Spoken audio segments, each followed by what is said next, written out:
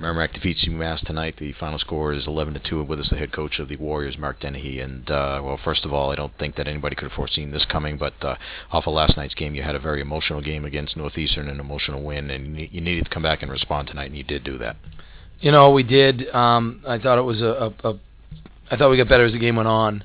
I thought we got off to a good start, obviously with the goal, and I thought we got a little careless. But at the end of the day, the pucks were just going in, and the shots were close to being even after two, and we're up 7-2, I think.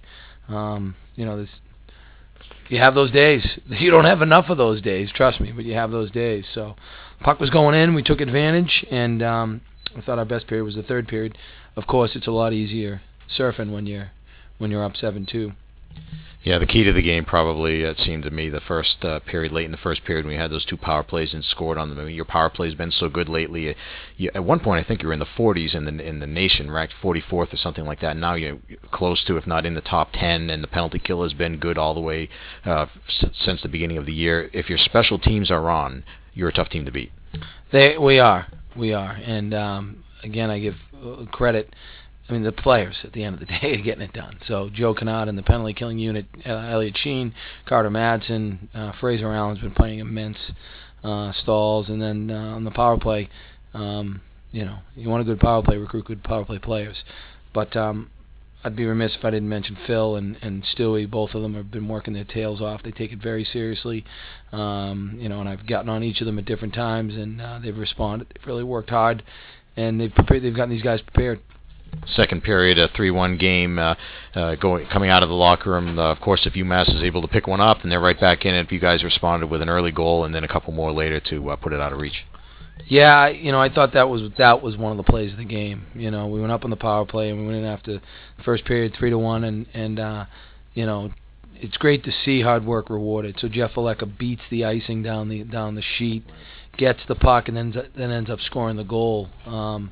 Very apropos, very deserved, and definitely worthy of player of the game. In my view, it was very selfless, and so I thought that was a huge goal for us. Yeah, we had the Warrior of the game tonight. We had Adam Ross with a goal and two. I mean, an opportunity to recognize him with, I think, had to have been a career night for him in points, but a lot of what he does, I mean, I don't know how many times we can say it and reiterate it over and over again. A lot of what he does doesn't show up on the score sheet, and it's only the people who come and watch his team night in and night out who know how valuable he is. I agree. No, I agree wholeheartedly. He could be warrior of the game every night. Guys like him in stalls, and I thought John Jameson did a good job. He hasn't played in a long time, and he made a back check in the third period to make it a 3-on-2 instead of a 3-on-1, and and then hey, how about Sam Murata? I'm not going to jinx him. He's playing well. So it's nice to be able to give Joe some minutes off, keep his legs fresh, keep his head in it. At the end of the day, we all know that as you get closer and closer to the playoffs, games get tighter and tighter. So we know this. It's not going to be like this all the time. You got to almost enjoy it when you can. Let's see, Chris Barton had 4 assists last night. He had 2 and 3 tonight, 9 points in the last 2 games. Not a bad weekend. No, it's not. And again, I think he's really been playing good hockey. He really has. He's been intelligent. He's been really hardworking. Good with his stick. It's nice to see him awarded a great pass to was it Jesse or Cooch for the? I think it might have been Cooch, one of the goals. It was a great pass across. So it's almost like he's reached the 100 mark and figured, why stop there? We talked before the game, or early in the game, about the fact that, oddly enough, as much as the defense seems to be involved in the offense in terms of power play and puck movement and so on, you look at the line chart and you see that, Stowry's got the 5 goals and Hayward had his first goal, and you had 4 guys, believe it or not, in the lineup tonight who's still looking for their first goal. Well, 3 of them got it tonight. Yeah. I mean, it was nice to see Brendan Ellis get off the snide, and Adam Ross and Fraze. We've got a lot of underrated players, and that's okay. I mean, I think that's something for us to embrace. at the end of the day, it was 2 huge points, and we took care of business. Did you use later in the game with the score at that point an opportunity to get some other guys time on the penalty kill and on the power play? We saw the unit with Kyle Bigos up there in front of the goaltender. I mean, is that something we might see more of in the future, or was that something that you just pulled out at this point in the game to see how it would work? Well, with Mikey Collins out of the lineup, we had to move our power plays around a little bit, and we were toying with putting Biggs in front. I mean, he draws so much attention. Right. You know, and we hadn't practiced. I actually liked how it looked today. So, but yeah, you try to get guys more ice time. I don't think Rhett Bly was complaining. His line played quite a bit throughout the game. So, we talk about it being an advantage for us, having that type of depth. You know, when you can take some minutes away from some guys that get a lot of minutes on a regular basis, you know, I think that's a good thing. I wanted to ask you about Rhett Bly. You mentioned, another guy who played so well, even though he didn't get on the score sheet. It seems like every time there's a play up ice where somebody gets up there to prevent an icing, he's the guy. He's just a real smart hockey player, and right now his role's a little bit different. He's a two-way guy for us right now, and he's been taking face-offs, some key face-offs for us, and doing a good job with it. And as he becomes more responsible, and as he gets more comfortable, you can see some of that offensive. Those instincts. I mean, nice play comes to the middle of the ice at one time, putting it through a guy's skates. You know, at the end of the day, his main role, be a plus player. But no, he's got some gifts. Did you have a chance to talk to Toot after the game? I know you've been on the other end of games like this, and it's not fun either way. A little bit, a little bit. It's hard. I mean, I've said this numerous times tonight, and I mean it. There's no one in hockey that I have more respect for. So, the pucks were going in.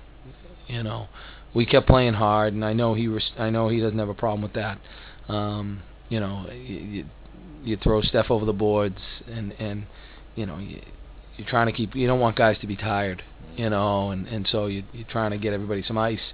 You're trying to limit some of the other guys that get a lot of ice, but the pucks were just going in today, and so it was a brief conversation. Next week, UNH on the docket. Pretty big weekend, home and home with them. Can you look ahead to them and what you'll do this week to prepare for them? We've got to get back to the drawing board and take a look at what they do. It's going to be about us at the end of the day, but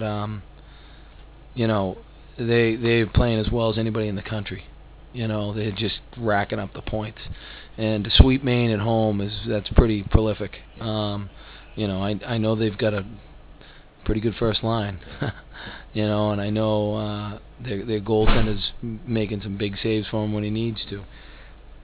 I think Blake Kessel might be one of the best offensive defensemen in the country. He's got great offensive instincts, and so we got our work cut out for us for sure. We've got a lot of work cut out for us.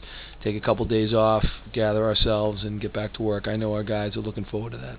You guys are both going to come in, UNH and Merrimack, with the identical record of 17-5-4. A lot of things about your club this season is obviously been pretty impressive, but at this point of the year, I got to say that 26 games into the season and you've only lost 5 games, that might be the most impressive. Well, we still haven't done anything yet. We got to keep reminding ourselves. We haven't won anything. We've won 17 games, which is kudos, but we're looking for home ice. We want to get to the Garden.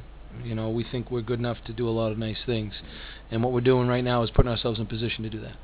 Actually, let me ask you one more question then. The 17th win tonight, it is historic. It's the most wins in the program's history since moving to Hockey East in 1989. I know you have there's a lot more that you want to accomplish and a lot of goals ahead of you, but can you reflect maybe for a minute on what that means, that accomplishment at this point? Again, it's, I was actually thinking the other day, this is a great group of guys we're around, and I think the mode we're in right now is we just want to keep playing, keep these guys together, I'll be old and gray, and we'll be bringing these guys back to induct them into the Hall of Fame or whatever, and I can reflect on it then. Right now it's I'm having too much fun. Let's just keep going. All right, thanks, Mark. Congratulations. We'll see you next week against UNH. Thanks, Mike.